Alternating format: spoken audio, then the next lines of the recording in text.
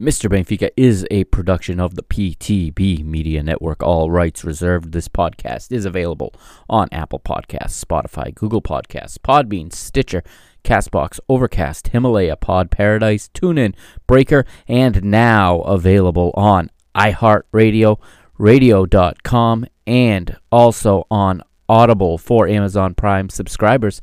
As always, select episodes available on YouTube and, of course, at www.mrbenfica.com. Please like, share, and rate the show on your preferred platform. Enjoy the show.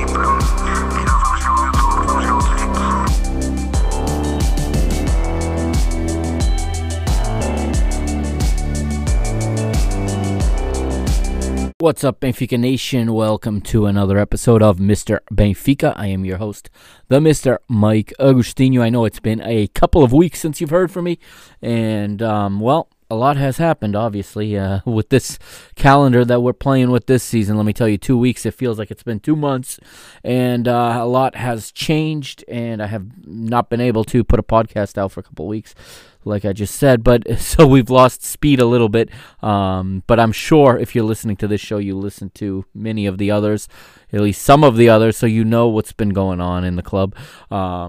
I think in regard to the Porto match, everybody hit the nail on the head for the most part. Everybody I listened to said all the same things I would have been saying. It was a big night for the team in terms of character. I thought for the first time in a year and a half at the Estádio do Dragão, our team looked like they had some character. They fought together, something I've been claiming for here on this podcast almost since the beginning, since the very first time we went up against Porto. And I thought we gave it a great effort, and it should have been the turning point in our season. But, of course, I didn't get an episode done at the time when it was fresh, and to go back and talk about it now would be quite irrelevant because it certainly might have been a turning point in the season, but not the one we wanted. This was the first of now 3 straight league matches without a win. 2 points in the last 3 matches.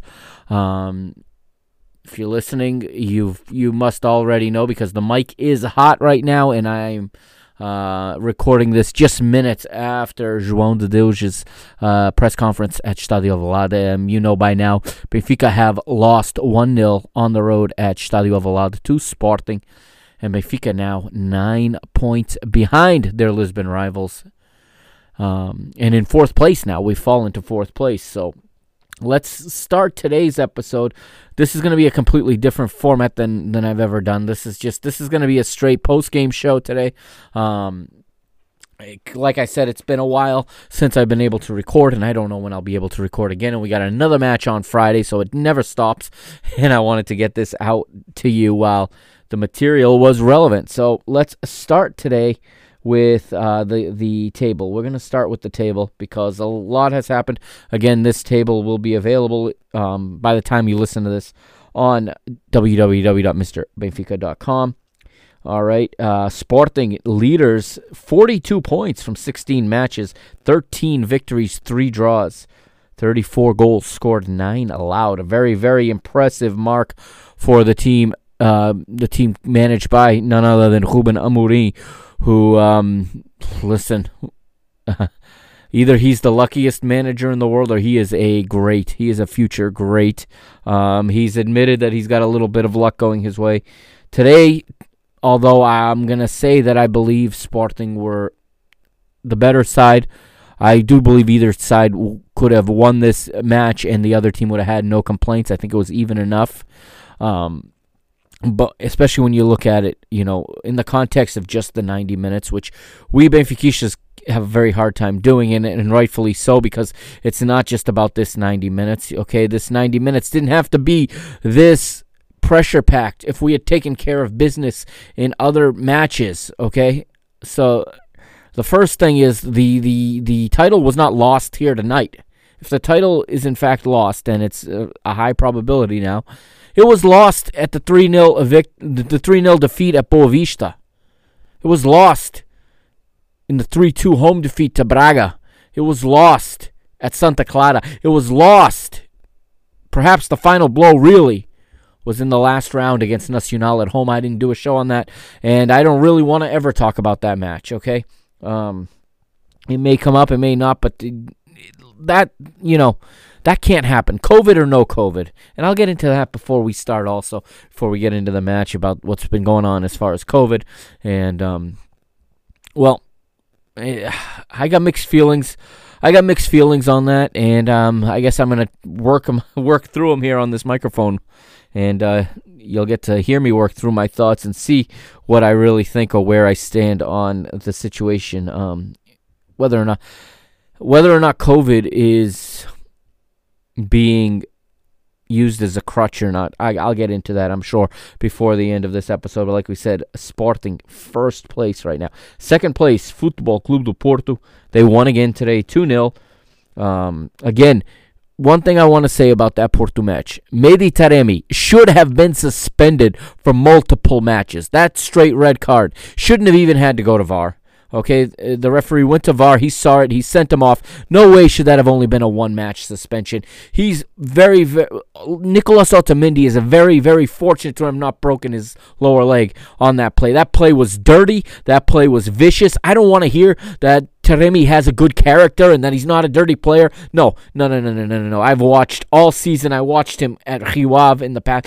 Don't give me that. Okay, he comes in late every time. He finishes his tackle, whether the ball is there or not. Don't tell me that's not just hard work. That is dirty. So stop with the excuses that, he's a clean player, or as they said in that match, and if I had come on the air after that, the way Sergio Conceição, the manager, trying to tell the referee it was his first foul, so that means it's not a straight red. Get out of here. Not only was that a straight red, that's a minimum 3-match ban. If he did that in the Premier League, if he did that in the Bundesliga, he would have got 3 to 5 matches. Okay, he'd have been in the stands for, not just one League Cup semifinal that meant nothing to them. What a convenient situation that was, that he can serve it. So by the next league game, Taremi's back on the pitch and gets the winning goal. And that's right now why Porto are 4 points ahead of us and not 2, because of the 2 extra points they got from Mehdi Taremi in their next match. BS, if you ask me. And we'll get again to talking about, suspensions and whatnot, because that's a talking point for this match as well. But right now, Porto, 38 points in second place. 5 points ahead of us, not 4. Then there's us in third, although BTV has us as fourth, and I think that's because BTV is using the head-to-head tiebreaker. However, the head-to-head tiebreaker only comes into effect once both matches have been played. So for the meantime, Benfica, on most charts, will be shown as third, but they are in fact fourth because they did lose to Braga. But both teams have 33 points, and very, very disappointing. It's disappointing for Braga to be 33 points and 9 points back right now. Never mind for Benfica, and that's with all due respect. Fifth place is Vitória Guimarães, 29 points. Our next opponents. Sixth place are Paços de Ferreira, 28 points. Santa Clara are next in seventh, 21 points. 3 back from them are 2 teams. Eighth is right now going to Moreirense, while ninth is Tondela. They each have 18 points. Then Marítimo and Nacional, the 2 Madeira rivals, with 17 points apiece. in 10th and 11th, respectively. Code City Blue, Belenenses SAD, or soon-to-be Grandolenses, perhaps. There is a story that's going around about Belenenses SAD being in talks with the municipality of Grândola in Alentejo, along Alentejo's coast, in talks of bringing that club to the town of Grândola, and beginning next season playing their matches there. Whether or not the club will be called Grandolenses, or will they be called? I feel like they want to keep the name Belenenses SAD, which would make absolutely no sense whatsoever. But we'll see what happens with Code City Blues. A lot of talk, and it's really interesting. It's going to be an interesting thing to watch. But for now, they are BSAD, or Code City Blues. They are 12th, and they have 15 points. Also with 15 points is one of the teams I'm rooting for to go down, Portimonense. They have 15, as does Rio Ave, and Famalicão and Boa Vista, each with 14 right behind them. Boa Vista right now in the 16th place, so that is a relegation playoff spot where they would have to play the third-place team from the second division. And right now in the two relegation spots are two teams I hope get out of there, Gil Vicente and Farense. 13 points for Gil and 12 for Farense. That is the table right now. As you know, I'm hoping Portimonense get relegated. I'm also hoping Nacional get relegated. And here's why, before I get into this match. Okay, I guess it's not Nacional's fault, but I'm going to blame them anyway. Nacional have played matches postponed already this season. They've postponed matches due to COVID. Benfica has a ridiculous outbreak, one in which, the precedent, if it was set in the beginning of the season in September, Gil Vicente had 11 players infected. 11 players test positive. Their match with Sporting, the opening match, was postponed. It was postponed. Benfica have 10 players with a positive test. Benfica asked the DGS, the government, to step in. The government says they have nothing to do with football. How interesting that all of a sudden the government has nothing to do with football. Really? No, it was not in the government's interest to get involved in football in this situation. Otherwise, they very well would have. But they kicked it back to the league, who said Benfica have to play because Nacional refused to reschedule the match. Now, why does Nacional even have a say in the matter? There should be a set protocol, and when situation A happens, outcome A follows. When situation B happens, outcome B. Every situation that can come up has a corresponding consequence or a corresponding action that should follow. For some reason, it's like it's some amateur league where both teams have to agree to. Why would a team like Nacional say, sure, let's reschedule the match. I don't want to face Benfica at half strength. No, they're saying this is our chance to face Benfica at half strength. Give me a break. This is ridiculous. This is horrible league management, as usual, from Liga NOS. And the federation also being quiet and letting the league do whatever they want. And overall, just poor administration of football in Portugal, and it's continuing to show its ugly colors week in, week out. Okay, so that was the one thing. So when Nacional gets all happy about their point, we should have won the match. Okay, even a half-strength Benfica should take care of Nacional. But when they're gonna sit there and act like they're completely free of any responsibility, they've accepted to reschedule matches before, and this one they couldn't. Now, I just gave you, a defense for them. It's not their problem, and I do believe that. But however, is there anyone out there who doesn't believe that team up north has something to do with this? Yeah, maybe a little maleta, maybe a little briefcase showing up on the door at Nacional, to go ahead and take that risk. You got Benfica half strength. Yeah. I know this virus is widespread in Portugal and it is running rampant, but, infect your players or get a point against Benfica. It doesn't add up. It doesn't add up, people. So I don't know what. I'm shocked. I'm actually shocked that all four teams in that League Cup Final Four aren't completely overrun with the virus now. That that Final Four should not have been run. Now, I understand why it had to be. Listen, nobody stands up for business more than I do in the sports space. Okay, especially anyone covering Portuguese soccer or talking Portuguese football is gonna defend business of sports more than I will. I don't think, but the contracts were signed. But I really felt what I felt should have happened in a sporting manner, because you can't cancel the competition. There is sponsorship commitments that have to be obligated. Completely normal, okay? And again, there is a sporting measure where there is a title to be won, as well as, teams have already invested in this tournament, having played matches and risked players. If you throw it out, you're throwing out everyone else risked to have the competition be staged. What they should have done, in my opinion, and maybe this isn't popular, but was move the League Cup Final Four to the March international break. Yeah, that's what I said. Okay, everybody goes into it without their international players. Okay, it is what it is. You deal with it. You have some domestic football taking place while the international window that a lot of people are not fans of goes on. Okay, a lot of people they disconnect from football during the international window. So why not? Maybe they couldn't for FIFA reasons, maybe for UEFA reasons. I don't know if they're obligated to keep those completely open, or if they can schedule a competition like this in it. But regardless, assuming they could, I would see that week would be the perfect place to stage this Final Four. I mean, it's all in the past now, but that's what I thought could have happened. And if you don't know why they insist on running this League Cup, Benfica's loss to Braga in the semifinals was a record television audience in Portugal. And when I mean record, I mean it was the most watched football match in Portugal, or I should say football club match. It might have even been a football league match. Any match run by the Football League, the Liga Portugal, in the last 5 years. A huge audience, okay? A huge, especially for Portuguese standards, TV audience watched that on TVE, on the most watched television network in Portugal. And that's why they played the game.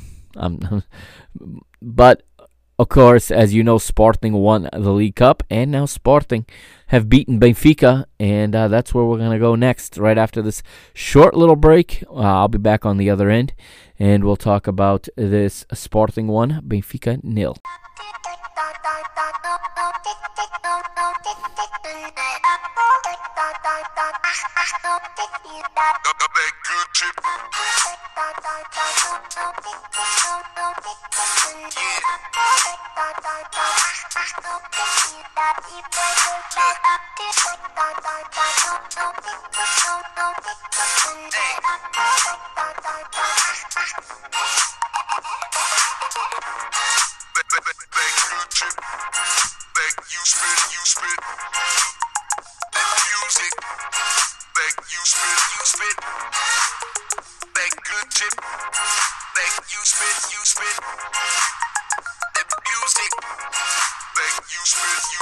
I hate the music business, the way your bully's gifted.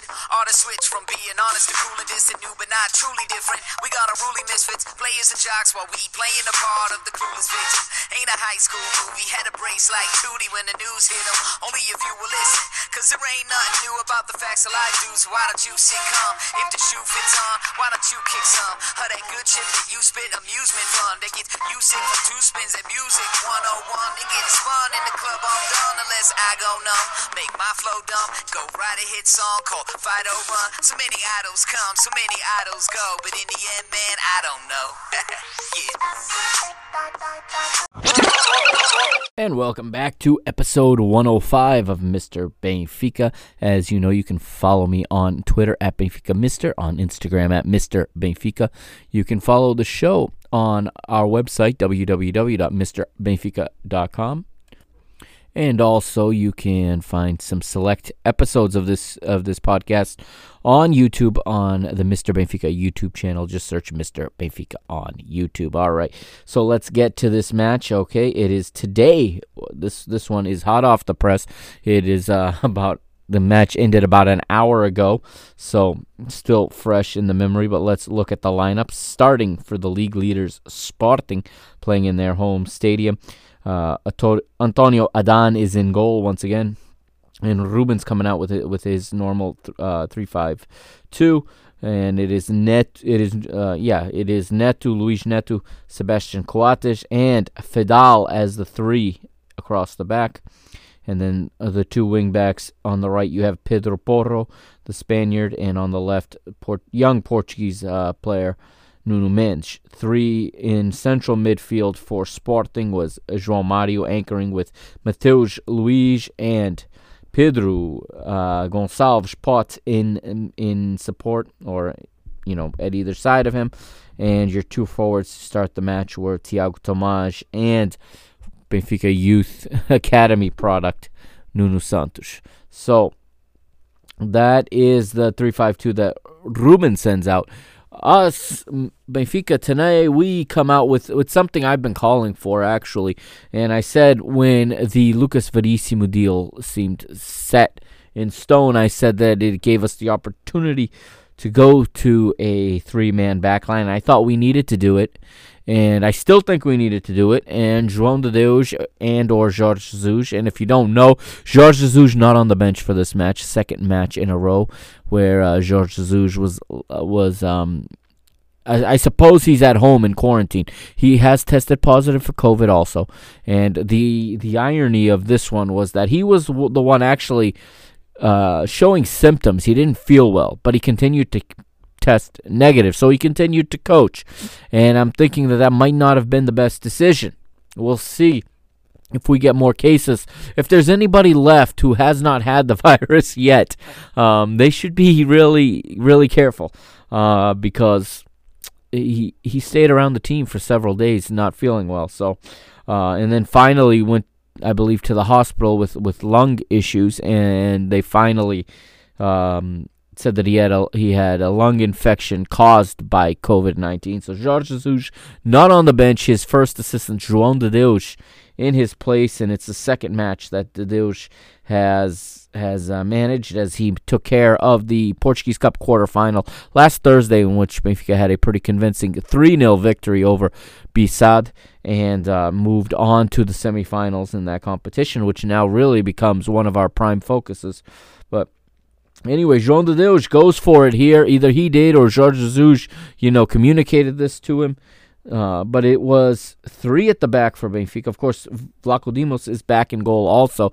We've had Elton Leighton. We've had Svilar in goal the last couple matches.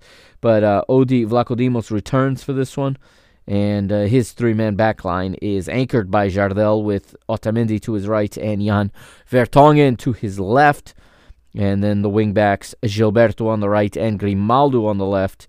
The trio in midfield was a triangle with 2 in the back, so a double pivot of Julian Weigl and Pizzi, with Rafa playing in front of them, and then with Chervi to the left and Darwin Nunez attacking to the right.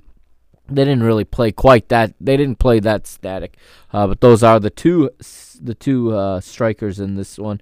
And what a change! Yep, the last time I had an episode, Franco Chervi was buried on the bench, and Jorge Jesus made a brilliant decision in the Porto match to come up with 2 left backs. I've always said that was the match and the situation for Chervi to start in, but he went with Nuno Tavares and Grimaldo, and it worked.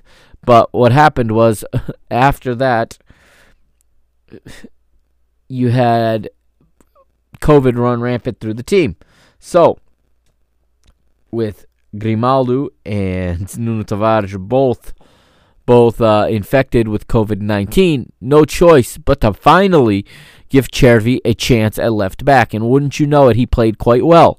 Yes, we lost the match to Braga, in which he started at left back, but he played well enough that he was left in the squad for the Nacional match and the Belenenses SAD match. And you know what? That was apparently supposed to be his swan song from Benfica, as Chervi gets a goal against BSAD and celebrates it, and then is greeted by his team as if he was leaving. And I think he was leaving until the very last moment, but then it came out just a day or two ago.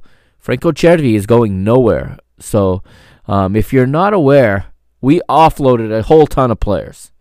So gone, and I think all of these are on loan, with the exception of Facundo Ferreira. He's gone. He came to the end. Him and Benfica agreed to part ways, so his contract was rescinded, and he went to Celta de Vigo. And then that's where Chervi was supposed to go. It didn't happen, and I'm guessing that Facundo going for nothing may have been a consolation in Chervi staying. But then you have Todibo, who I've hardly had a chance to talk about, who finally got a chance to play, but he's gone faster than you can say ha. Ferru is gone. Notice they both play a position that we currently lack a body in. But yeah, that's two central defenders gone. Okay, Jedson has gone. He ends up not returning at all from Tottenham. He's off to Galatasaray. We're not getting back, Florentino Luis. He continues to be barely used at Monaco. But, yeah, it was an offload. Ferro goes to Valencia, and wouldn't you know it, so we go, after we offload two central defenders, we decide to go to a three-man back line. And I like it in theory. However, one of them's Jardel. And with Jardel, and this is not any disrespect meant to the player, he's a fantastic Benfiquista, and I even understand keeping him around, but keeping him as, even if it's for just one match,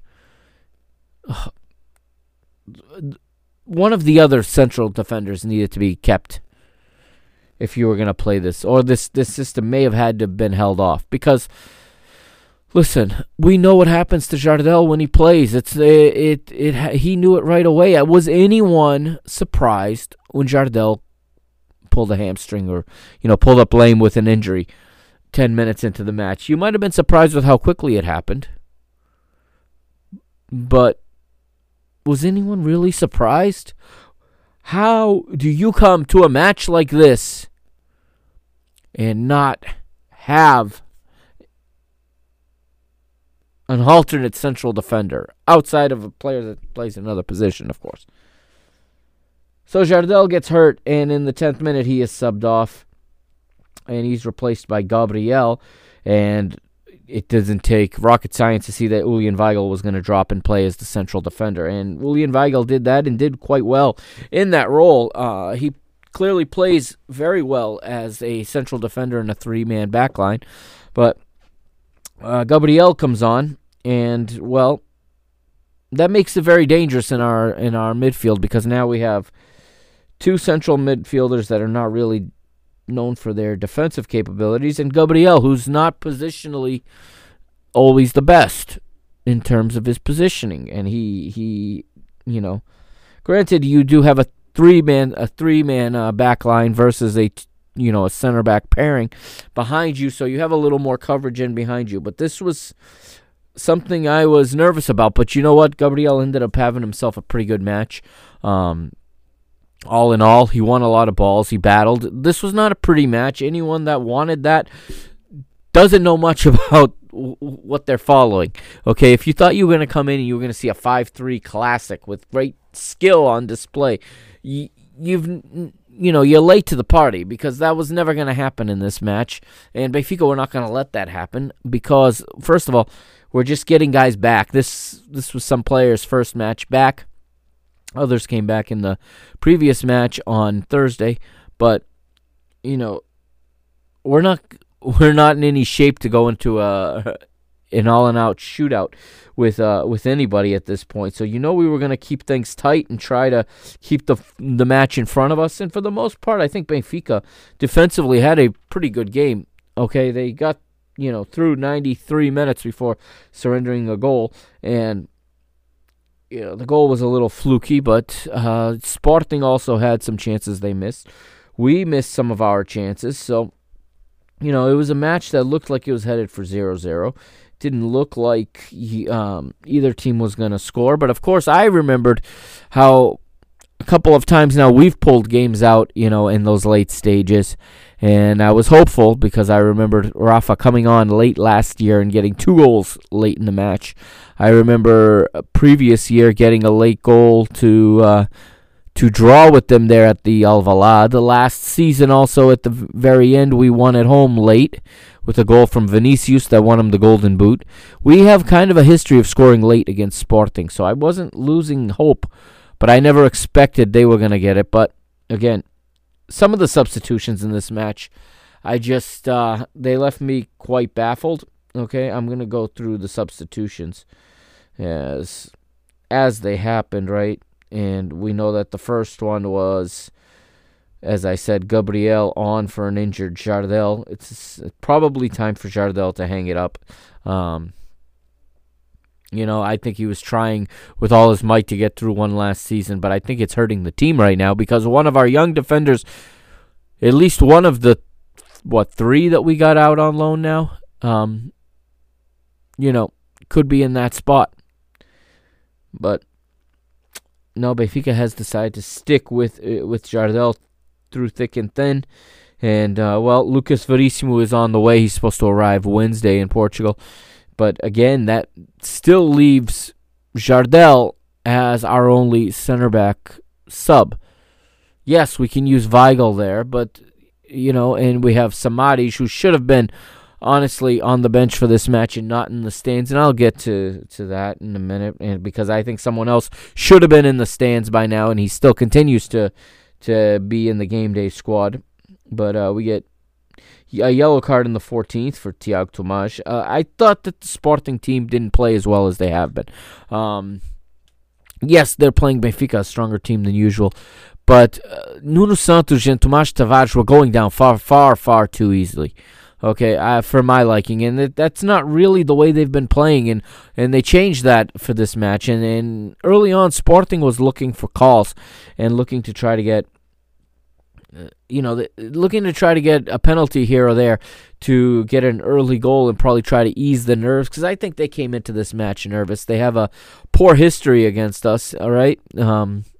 Something we deal with when we go in and play every time we play Porto. They have a similar stat line or history with us, and that was something else they had to overcome in this match. So I think they were nervous early on, playing it safe, but they grew in confidence as the match went, I think, and as did Benfica. Benfica got better as the match went on, and there were moments where one team was playing well and the other wasn't, and there were other moments where neither team was really playing that well. It was a derby, okay? It was a rivalry match. It was a derby, and the tackling was hard, and I think Rafa was fouled almost every time he was in possession, and for my liking, far too few yellow cards produced for our rivals compared to us. But I don't know how Gilberto stayed in this match. He I thought could have gotten his second booking a number of times, and referee Artur Soares Dias continued to forgive him, probably because his actual yellow card was nonsense, and so many things that the referee let go all match. He booked him for having a few words with the assistant referee, which is a little bit clownish, but that's Portuguese football for you.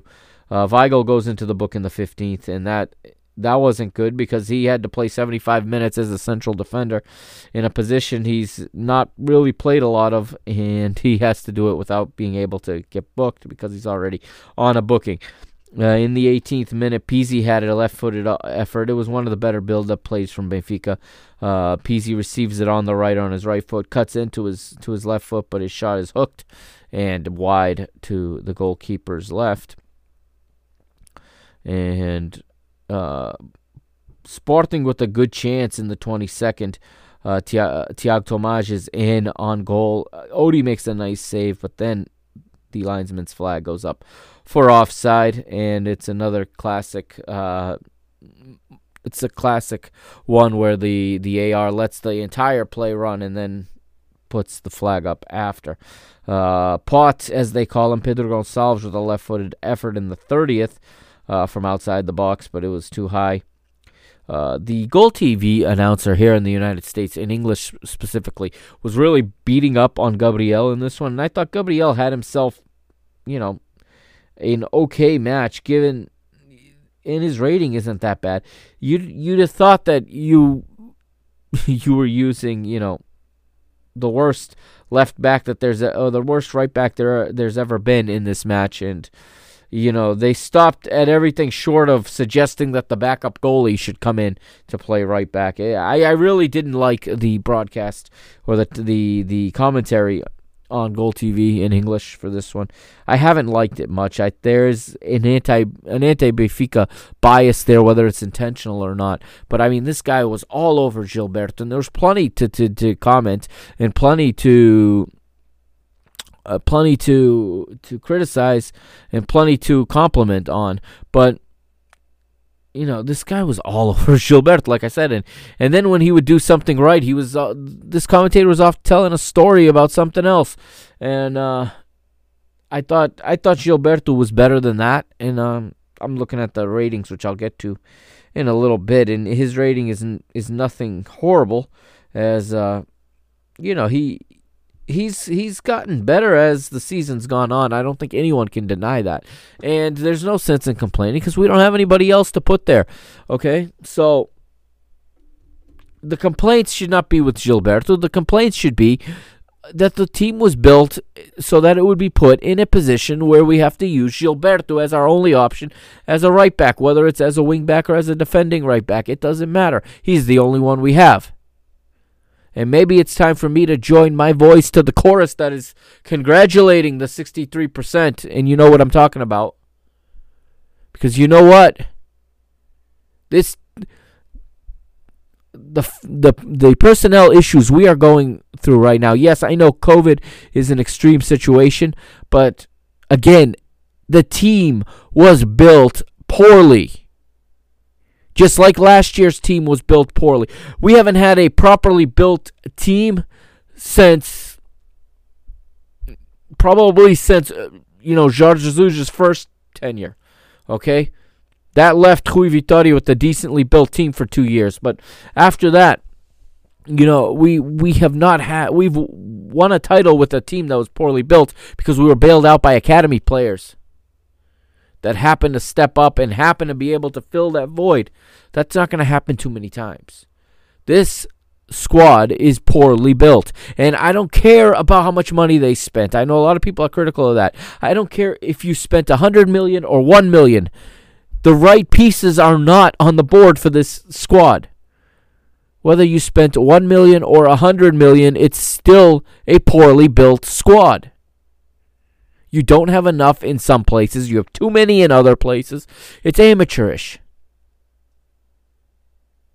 But you know what? In October, 63 to 64% of you approved of this. You approved of the way this team is built. You gave a vote of confidence to those who built it this way. So maybe we have no complaints. When our 35-year-old central defender pulls a hamstring and we don't even have another one to put in there.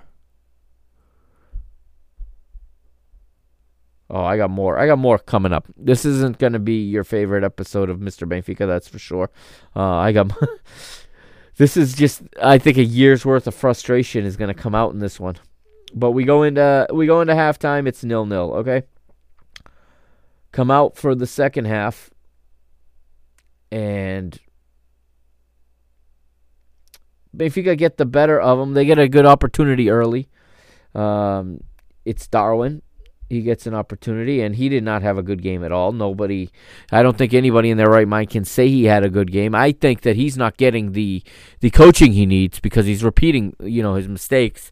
And now he's so indecisive that he's guaranteed almost to make the wrong decision every time.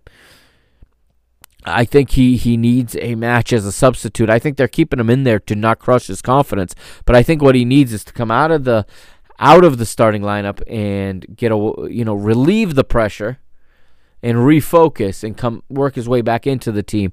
Maybe it takes 4 or 5 matches, You've got the guys, run with Seferovic as much as I don't really, it is here's that Nelson Vericio quote. It is what it is. Okay, we only have so many options. Rodrigo Pinho's not coming this year. Okay, for some reason Waldschmidt was not even an option in this one. I don't know how much this formation is going to suit Luka Waldschmidt, but we'll have to wait and see. We'll have to wait and see if they even ever play it again. But this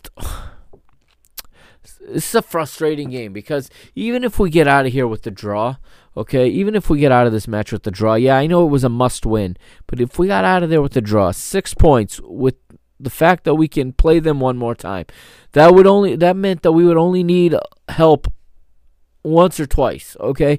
It only meant we need a little help. Now we need a lot of help, okay, because we lost this match.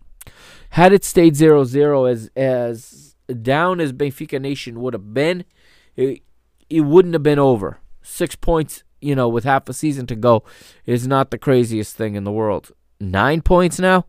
Now we're asking for the best comeback in Portuguese football history. And, it'll be great if that happens, but we now got to ask this team to be perfect for the rest of the season and hope that Sporting slip up. Well, honestly, what I think Benfica need to do is not even worry about the table now. It's got to be one match at a time, and then another, and see where you are in 4 or 5 matches and see if you've made up any ground before you can even start talking about points, okay? We're talking about how many points you need. Okay, you really have to bring it back to the basics, as they say, and re-simplify and take care of the Vitória Guimarães match. That is now the most important match of the season. Okay, from here on out, and this is an enormously taxing situation mentally on these players because they're going to have to approach each match like it's a final the rest of the season. And, well, that's very difficult. But it's not the first time it's happened, and we were in similar situation before. So, listen, with COVID, who knows? I'm not going to sit here and wish an outbreak on anybody, but it's not out of the realm of possibility that it could ravage through Sporting's locker room, and they could be using, 5 or 6 unused players as starters for a week or two and drop 6 points or 4 points and make it interesting again. It's very possible. Porto are very, very, they're not deep at all. An injury bug, an illness bug going through their team room would decimate them as well. So it's far too early to throw in the towel, especially with all the unknowns that could be ahead. And with this fixture congestion, teams can lose points fast because momentum and confidence is going to be shaken. The problem now, right, you lose a match and, you've only got 3 or 4 days before the next one. That can be a good thing. That can be a bad thing because if you're still carrying, the disappointment, and if you're carrying the lack of confidence from the previous loss, and you haven't had time to really come to grips with it, to analyze your performance and improve it, if you haven't had time to process all of it, it could affect your next performance. And if that next performance is 4 days away instead of 7 days away, that could make a difference. And teams can, and that's why in these congested fixture lists, you see it a lot of times in the holiday season in England. Somebody blows a lot of points in a very short time because of all of the matches they're playing. It's not out of the realm of possibility that one or two of our rival, or both of our rivals, you want to include Braga, them as well, could hit a slump of 2 or 3 games where they pick up 3 points in 3 games or something like that. And then we have ourselves a race again. But right now we need help. Again, second half, we get a substitution. So it goes to the hour mark. And, Benfica they have a couple chances in there. They give away a couple chances. There's, I just don't understand where this substitution comes from, okay? And I think you guys know where I'm going with this. You know how I feel about about some of these players, certain players, but when I saw Adel Taarabt get up and come in and warm up, I was cringing.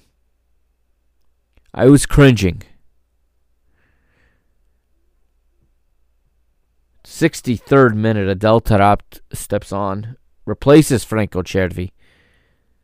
Now, mind you, Adel Taarabt stopped being a starter a couple games ago. Mind you, that in the previous week, a certain Chiquinho stepped into his place, had a goal and an assist. In 1 week, Chiquinho has a goal and an assist. Adel Taarabt has a goal and an assist in 5 years. And in the big game, you bring in Adel Taarabt and not Chiquinho. Adel Taarabt, I don't want to do this. I don't want to sit here and trash a player, and I know a lot of people like this player, and he's got his he's got his fans, but he's the one that should have been sitting in the press box and not Andreas Samaris. He has been completely terrible all season. He has been absolutely terrible all season. I know he had COVID. He's been even worse since he's got back. COVID or not, his performance has been horrible. That's why he doesn't start, thankfully. But he has no business coming into this match. He brought absolutely nothing. Again, it makes us defensively liable everywhere.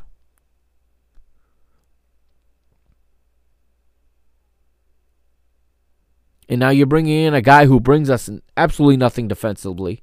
Okay? Every midfield falls apart when he's in it because it leaves too many guys having to do too much simply because he doesn't play the position. And this is the guy that comes in. And, well, yeah.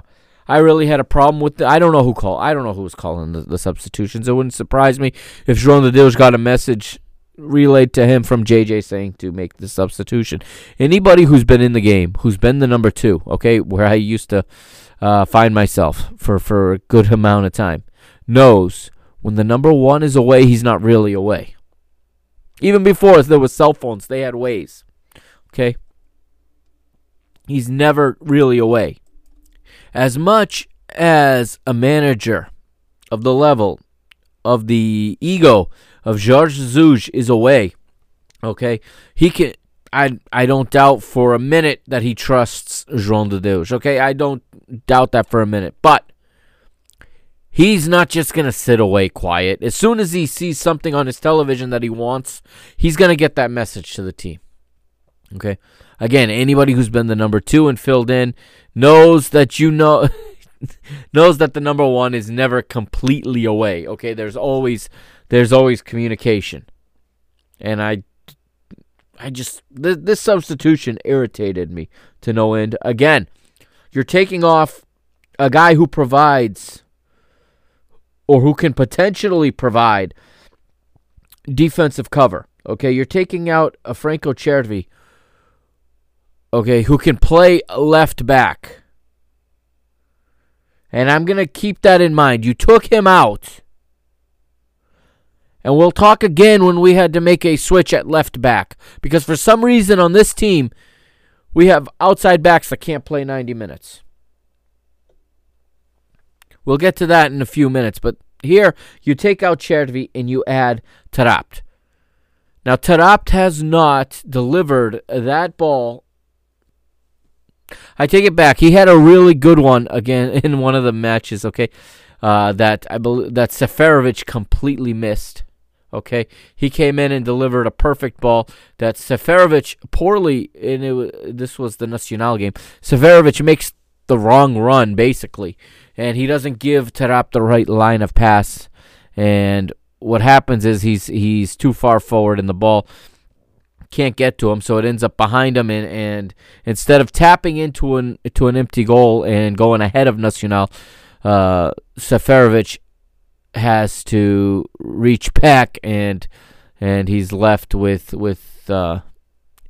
He's left with no angle to get the goal, and that should have been an assist for Del Taarabt. And then I wouldn't be able to talk about 1 goal and 1 assist.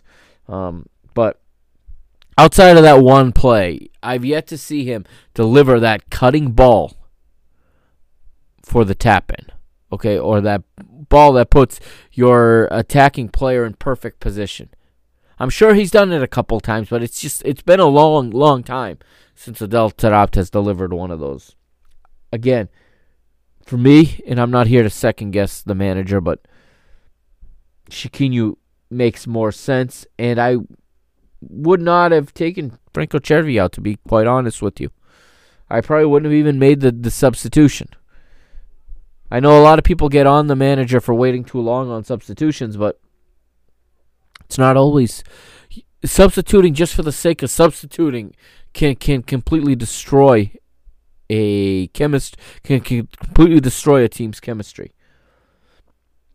But we move forward, and he almost sets up Rafa for a goal, actually, on his first touch of play. It's Taarabt's best play, actually, is on his first touch, and he puts Rafa into position. Rafa cuts back to his preferred right foot, shoots, but he misses to the left side. And we move forward as Ruben makes a substitution, a key one, in the 73rd minute. Tabata comes on for Tiago Tomás. Tiago Tomás completely neutralized, and really our defenders, Otamendi had him all game long. Otamendi was frustrating Tiago Tomás all game long. Once again, we saw Otamendi step up and defend our team. We saw him get right in Tiago Tomás's face and let him know who he's dealing with. And I don't know that anyone is happier than I am that Otamendi's had the turnaround he's had. It was for matches like this one and like those two with Porto that I really thought Otamendi would bring something that we lacked, and I think that has shown.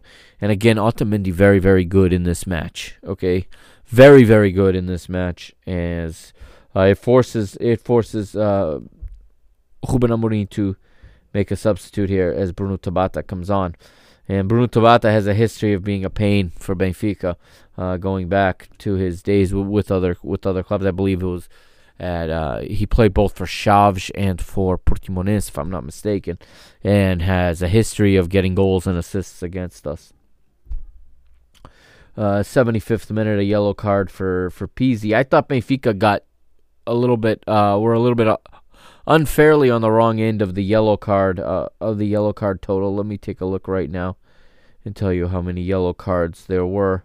There were 5 yellow cards to Benfica to 3 for Sporting, when every single time that Rafa had the ball, he was fouled. It was insane just how many fouls they got away with. But we get a so after that yellow card to Pizzi, a lot of nothing going on, a lot of battling, but no real chances for either side. And then we get a substitution in the 78th, and Seferovic comes on for Nunez. I don't have any issue with this substitution. This is one that maybe could have been made back at the hour mark. But then we got Nuno Tavares coming on for Grimaldo. And again, I don't understand this decision. Why does the left back have to come out all the time? If Grimaldo cannot play 90 minutes, maybe he needs to be a little more selective of when he goes forward. Yes, he's very good going forward, but he doesn't have to make that many rushes forward. If his lungs are given out 10 minutes early, okay, he's got to, I would think, adjust a little bit about the way he plays to make sure he can last a little longer. We can't afford to take out a guy as important as Grimaldo in the 70th and 75th minute every match. And I understand in this wingback position, he's got to cover even more space and run even more. I get it. But again, you had a guy on the pitch already who can function. Is there any question who's better defensively between Franco Cervi or Nuno Tavares? I mean, we almost had Nuno Tavares give away the Clásico at Porto, okay? On a juvenile mistake that he made that nearly led to Porto going ahead 2-1. And now we place him in here in this match again, in a defensive role, on a side that already has Adel Taarabt cheating towards. Meaning there's already little to no defensive cover on that side of the pitch. Your center back on that side is Jan Vertonghen, who's doing a lot of work and doing good work. But you're not giving him much in front of him at that point, especially defensively. And Nuno Tavares goes up, loses the ball, and he's not in position. It's a classic, it's a repeating story with Nuno Tavares. Poor decisions, again, like Darwin. But the problem is he's playing in a position that is vulnerable defensively. He cannot afford to be the one losing the ball.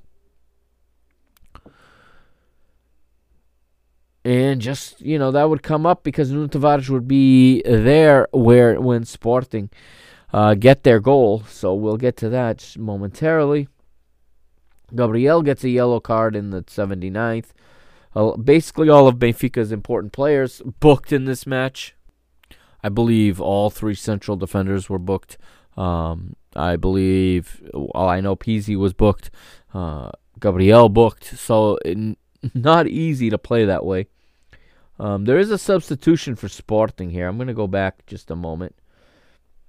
They make a substitution here in... Maybe they made it further ahead. I'm scrolling through. But they make a substitution in this match whenever it came. Okay, it is Palhinha coming on. Okay, Palhinha, who should have been suspended for this match. I don't want to hear from Sportingistas that they were robbed, okay? Rewind a month back, and the game before we went to Dragão, Otamendi missed. Why? Because of a phantom yellow card on a play where he was the one that was fouled and even injured on. Okay, he still had to serve his suspension. So, again, it's the inconsistency in Portuguese football and the way things are enforced and the way rules are enforced. João Palhinha is allowed to play this match. Okay, Mehdi Taremi gets to play in his previous matches. He gets off with a one match suspension, which isn't even a league match.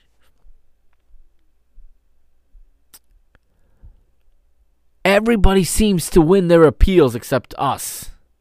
I don't know. I don't get it. Okay, if Otamendi was still somehow, guilty of something, even though he didn't commit the foul that led to his yellow card, the league held up the decision. They originally held up the decision on Palhinha, and then somehow they cave and it gets reversed, and then he comes into the game and nearly scores a goal at one point. He has a shot on goal that Odie even gets a finger to. The referee didn't notice that Odie saved it, and we ended up being spared with a goal kick. But again, on the goal, here we go. All right, and actually before the goal, Ruben clearly going for the tie, and rightfully so. He brings on Daniel Bragança in place of Pot in the 90th minute. So his top goal scorer he takes off and brings on an extra defender. Okay, in the 90th, he's aware of Benfica's history against Sporting late in matches. I think he was even on the pitch for a couple of them in our uniform. Okay. He's strengthening the back line. He's going to be happy to take the 1 point because that keeps him ahead of Porto, and that keeps him, keeps Benfica at distance. But the ball finds its way, okay? It finds its way into Benfica's end, and it comes out here as... It comes out to Bruno Tabata, I believe, if I'm not mistaken. I believe it was Bruno Tabata who beats Nuno Tavares here. He beats him, and Nuno Tavares cannot get beat like this inside the box to allow that cross. It was only a couple centimeters of space, a couple inches of space, a half inch as we say in English. It's that half inch of space. That's all that the Sporting player creates, but that is absolutely what Nuno Tavares cannot allow to happen. He fell for the fake, gave him the space to get this cross off. Odie tries to parry it away, gets a hand to it, but unfortunately parries it right into the hand of Mateus Luiz, and Mateus Luiz will head it into the center of our goal. Nobody can get it. Sporting win it late in extra time. It is at 90 plus 1.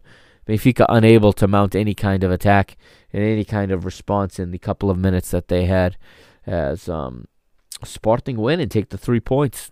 That's a wrap. I mean, like I said, that this match is fresh in the wounds. I haven't had a chance to rewatch it. Haven't had a chance to relook at any specific plays. But doing this as a post-game edition just to make sure I get this episode out before too many matches go by.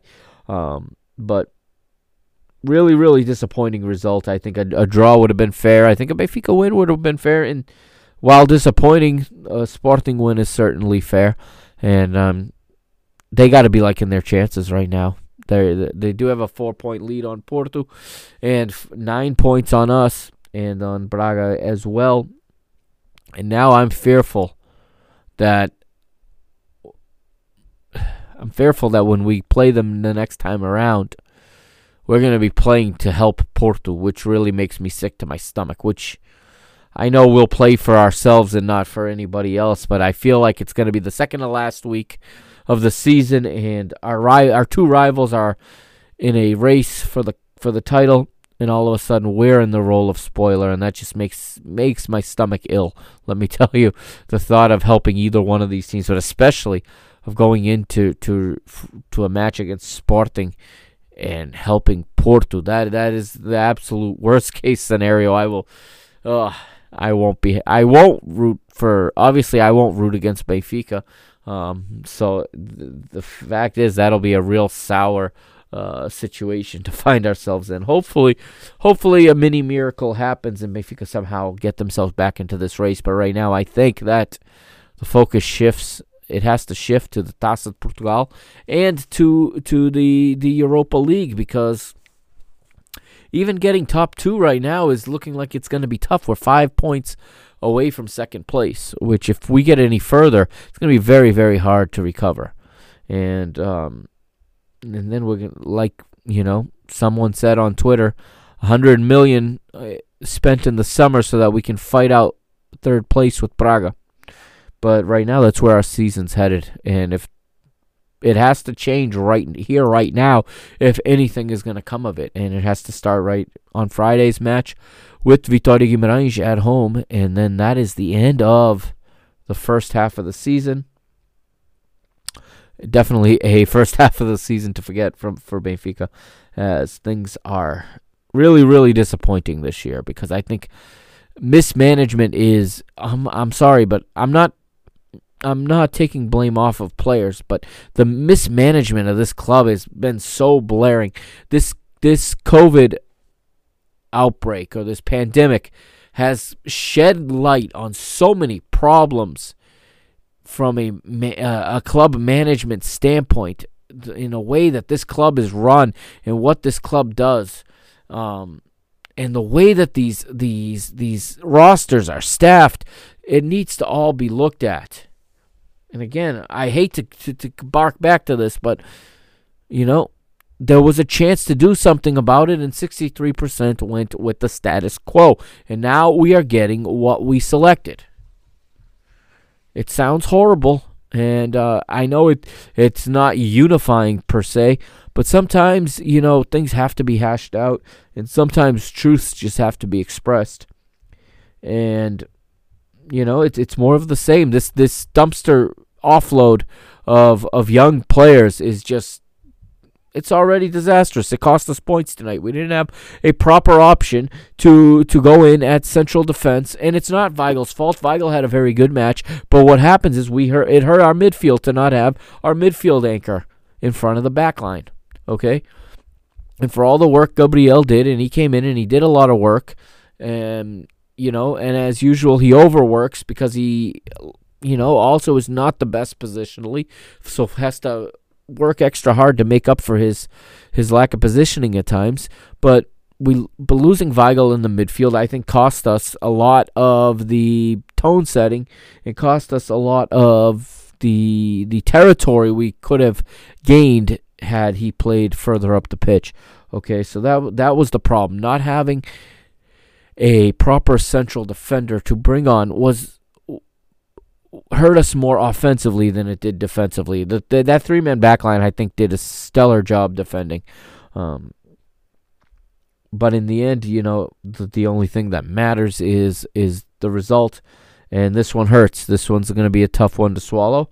And like I said, we feel like we're miles away in third place now. And,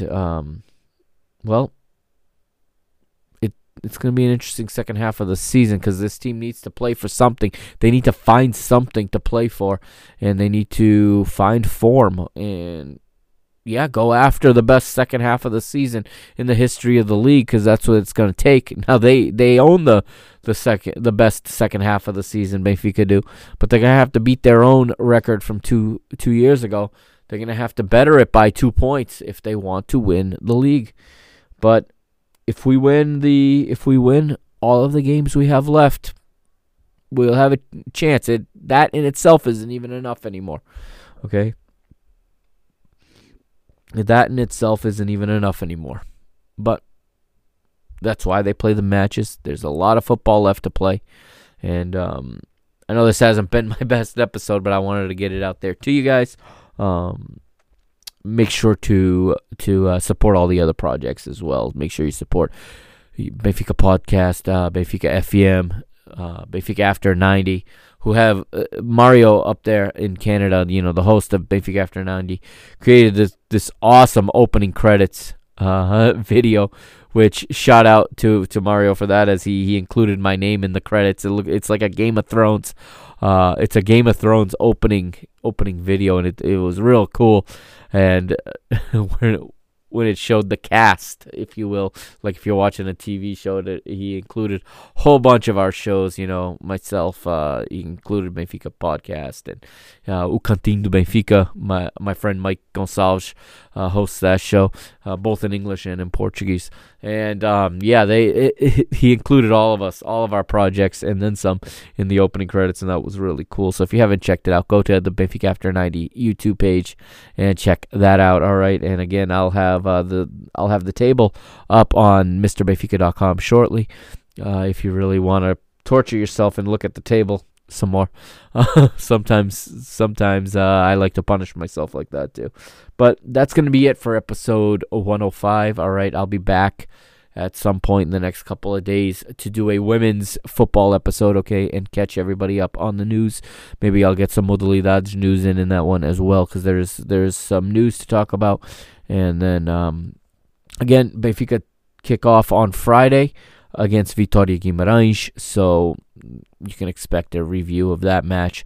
A few days after that, my schedule should start to work a little bit better for me here, and hopefully there won't be any more hiatuses throughout the rest of this season, and hopefully there won't be too many more defeats throughout the rest of this season either, because this is depressing. And let me state for the record right here that my cell phone is off, and I am not receiving any notifications from anybody. I'm not receiving any text messages, especially from Sporting fans, from my family that are Sporting fans. Definitely don't want to hear. I'm not taking any messages from Portistas. I am going off the grid until episode 106. All right, so until episode 106, I'll be off the grid because I don't want to talk about this. This is horrible run of events for Benfica here, and I'm gonna need a few days to get over this one, but I'll be back. So hope you enjoyed this episode, and I'll catch you next time here on Mr. Benfica. This has been Mr. Benfica. I am the Mr. Mike Agostinho signing off. See you next time.